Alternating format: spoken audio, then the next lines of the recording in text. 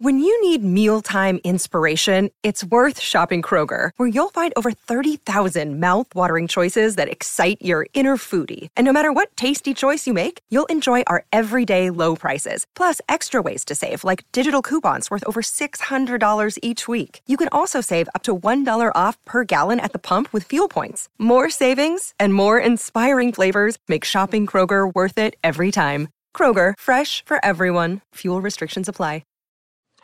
Do you know what I use to record these podcasts? It's Anchor by Spotify. It's the easiest way to make a podcast with everything you need all in one place. Let me explain. Anchor has tools that allow you to record and edit your podcast right from your phone or a computer. It's all really, really easy. It's all really intuitive. When hosting on Anchor, you can distribute your podcast on listening platforms like Spotify, Apple Podcasts, and more. It's everything you need to make a podcast. Good afternoon. Welcome to Sports Nothing But Sports with Kent Sterling for Monday, October 7th, 2019. Brought to you by the great people at Today's Dentistry. Call 317-849-2933 if you want the best dentist in the world. If you don't want the best dentist in the world, if you don't want Mike O'Neill as your dentist, you know what? Don't call. I suggest you do. I did it 25 years ago. I've never looked back. 317-849-2933. Let's talk about the Indianapolis Colts and their 19-13 win in Kansas City last night.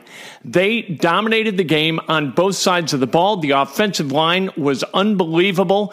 This is the first game in the last 26 that the Chiefs have failed to score 25 or more points. That's the longest streak of its kind in the history of the NFL. Never in Patrick Mahomes' career as a starter has he not scored 26 or more points as the starting quarterback. This was unusual, really unusual. The Indianapolis Colts, how'd they do it? They adjusted defensively. Patrick Mahomes kind of hurt his ankle, which made him a little bit more one-dimensional.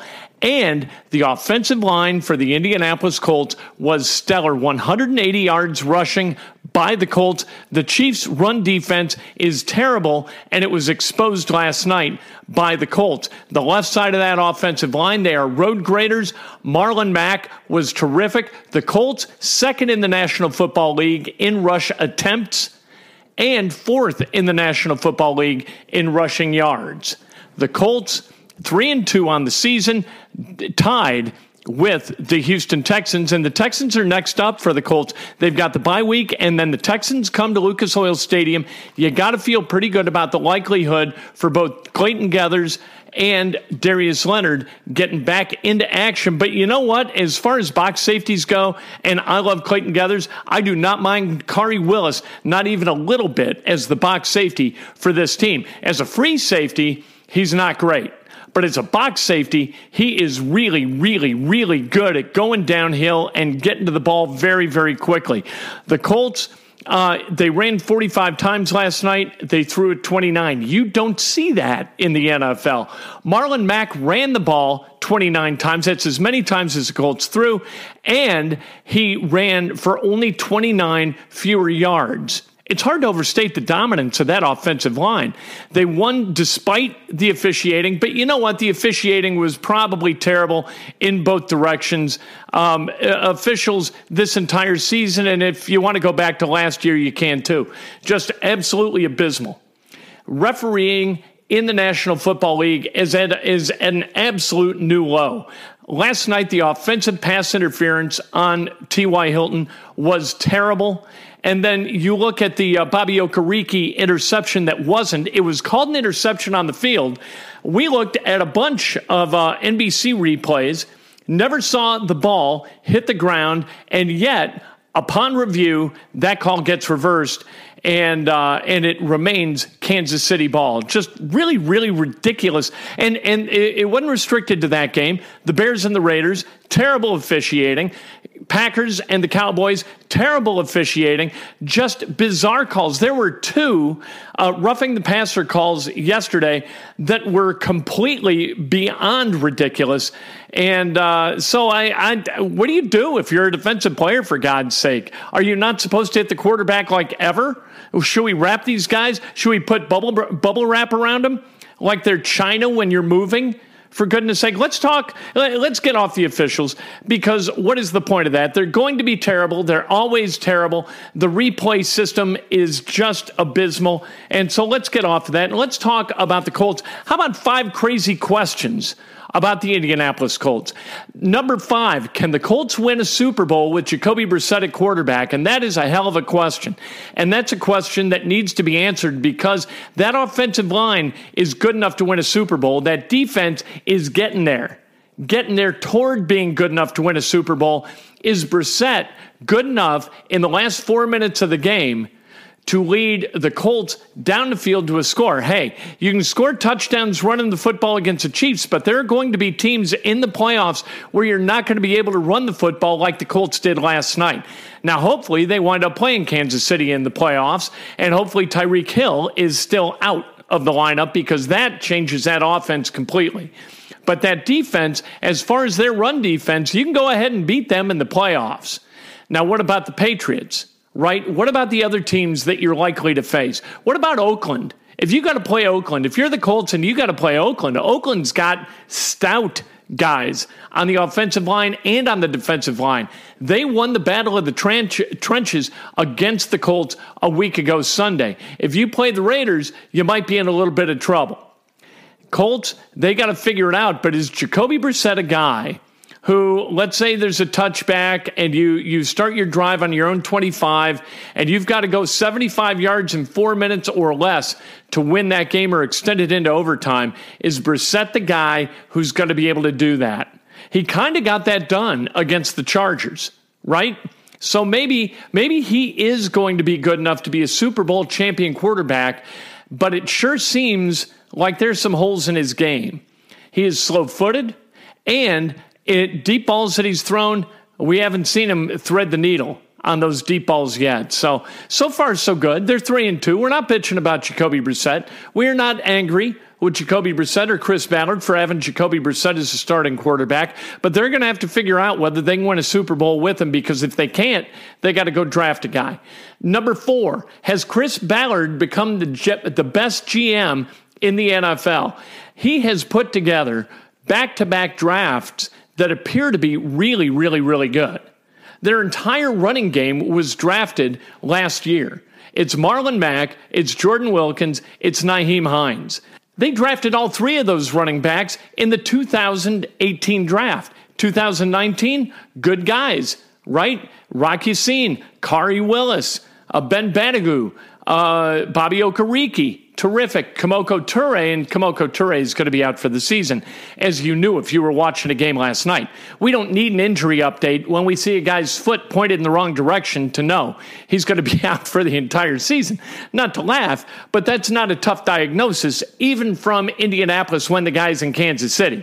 Where's his foot pointing? His foot is pointing to the right. It's at like a 90-degree angle from his other foot. And it seems to be detached from his the fibula and his tibia. Well, okay, he's going to be out for the rest of the season. It's just, you don't need to be an orthopedist to be able to diagnose that. But Chris Ballard, the last 2 drafts have been terrific. The free agent signings that he's made, Justin Houston last night was really, really good. He's been an outstanding leader for the Colts. It looks like Chris Ballard's the real deal, and that he's found the special recipe as far as figuring out whether a guy is going to add both to the locker room and the on-field success of his team. Number 3, is Adam Vinatieri fixed? You know, I think he is fixed. He's made 7 of 8 field goals since the dismal performances in weeks 1 and 2. So the 7 of 8 he's made field goal-wise, and the miss was from 57 yards. And then he's hit all 7 of his extra point attempts. But the thing that I like best is, like the other makes over the last few weeks, they've been kind of wobbly. You know what? They didn't just cut straight through. You had the one from, I think, 47 that clanked off the left upright. And you start to worry. You start to think, oh, no. Like Adam's having a tough time. And, boy, you'd have been right to think that in weeks 1 and 2. But since then, really, really good. And last night, like I said, the ball left his foot true and pure, and none of them were anything but just split between the two uprights. So good for him. I think he is fixed. This past week convinced me that he's fixed. He's going to continue to work during the bye week and next week and get things straightened out if they need to be straightened out, and come back against the Texans on October 20th and say, you know what, here I am, boys. I'm the Hall of Famer. Put it on my foot. Number two, is it more important for the Colts to not lose than it is for them to win? So what I'm saying is, like, we all know, if you're a devotee of Bob Knight, if you were at Indiana when Bob Knight was coaching at Indiana, if you only took one thing away from Indiana University while you were there, either academically or athletically, the thing you took away was victory favors the team that makes the fewest mistakes, or fewer mistakes. The Colts are not making many mistakes. The Colts are the least penalized team in the NFL, both in terms of number of penalties and yards penalized. The Colts are number 2 in the NFL in number of penalties on opponent commits and what yardage they account for. That's a big deal, and the difference is like 46 yards per game. That's a big deal. They are not making mistakes. Now, are they making a bunch of plays? No.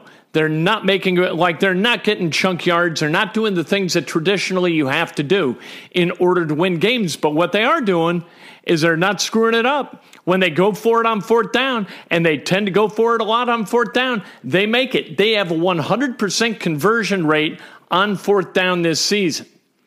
We talked about the penalties, turnovers. They don't turn the ball over much. This is a team that limits mistakes, and they have to limit mistakes because they're not explosive on either side of the ball. They're not a crazy team. They do not have the defense that the Chicago Bears have. And they don't have the offense that the Kansas City Chiefs have, notwithstanding last night's poor performance by the Chiefs offense. They don't have that kind of a thing. They are not working in that way. You know, they're not saying, well, we're just going to. What they do have, they have a great offensive line right now, and it's staying healthy, which is terrific. And they've got a defense that is young, it's long, and it's fast. And the quicker those rookies can get to being productive members of that defense, you look at a guy like Rock Ya-Sin, you look at a guy like Khari Willis, you've got guys, you look at Ben Banogu, you look at Bobby Okereke, all right? There are 4 rookies right there. Those guys, if they can figure it out, and if they can kind of truncate their development time and become veteran NFL contributors before the end of this season, this could be a team that goes deep into the postseason.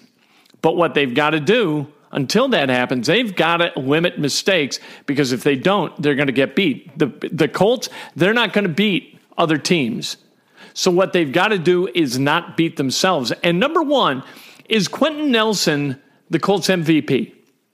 This is an interesting question, because if the Colts get to the point, let's say they get to a Super Bowl, let's say they win a Super Bowl, that they're a year ahead of schedule. And I think that that's like next year.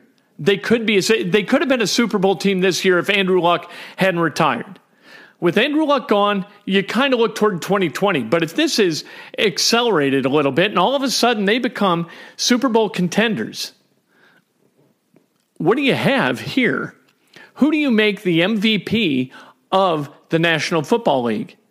Do you stat hunt for a team that doesn't win the championship, or do you decide, all right, championship was won by the Colts, so let's vote for a Colt for MVP?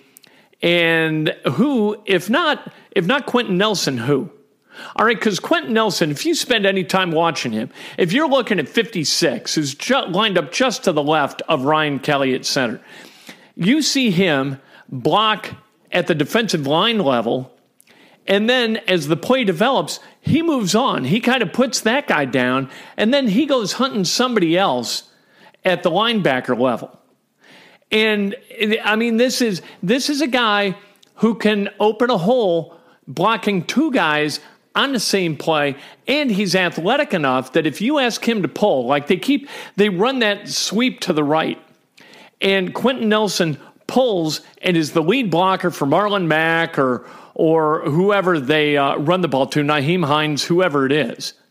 He pulls, And the defensive back wants to run and hide in the stands because he's going to get hit hard enough that his parents are going to feel it. And you don't want that to happen, right? So who, if not Quentin Nelson, who's the MVP of this team? And if he's the MVP of this team, why can't he be the MVP of the league if the Colts wound up winning the Super Bowl? Now, we're a long way toward really talking about that, right? But the next 5 games for the Colts, they play the Texans at home. Texans are 3-2. They're also tied for the lead in the AFC South. Then they've got Denver at Lucas Oil Stadium. Denver's 1-4. Then they're at Pittsburgh. Pittsburgh's 1-4. Then they host the Dolphins. Dolphins are 0-4. And then they finish up this 5-game stretch against the Jacksonville Jaguars at Lucas Oil Stadium. The Jaguars are 2-3. If they can beat the Texans on October 20th, all of a sudden, you're looking at a very real possibility that the Colts could be 8-2 as they head into Week 12. And at 8-2, then you start deciding, all right, where are we going, or are we going to host playoff games? Right? 8-2 is a very real possibility. Another real possibility, I alluded to it earlier, is that the Oakland Raiders are a very good team. If you watch them beat the Bears, particularly in the first half, you saw a terrific football team. And then last week against the Colts, you know what? The Colts looked overmatched. And then the Colts go into Kansas City last night, and they dominate the Kansas City Chiefs. So I don't know what to think about the Oakland Raiders. I think the Raiders are a lot better than people thought, and I think John Gruden is a hell of a lot better a coach than people thought. Jay Gruden, by the way, lost his job today as a head coach of the Washington Redskins. You know what? That's like a release into the wild. Good for him, man. Who wants to remain the coach of the Washington Redskins, given that front office and that ownership? Daniel Snyder is the worst owner in the NFL, and I don't think it's close. He's gone. He's got to be a very happy guy today, probably had his first good night's sleep in 6 years last night, or he will tonight. That's sports, nothing but sports. Thanks for hanging. The Colts, fascinating. I think the Pacers are going to become fascinating. People think they're a sleeper, maybe in the Eastern Conference. I don't think they're a sleeper. If you look at the Indiana Pacers and you don't see a playoff team when you watch them, or you look at that roster, I can't help you.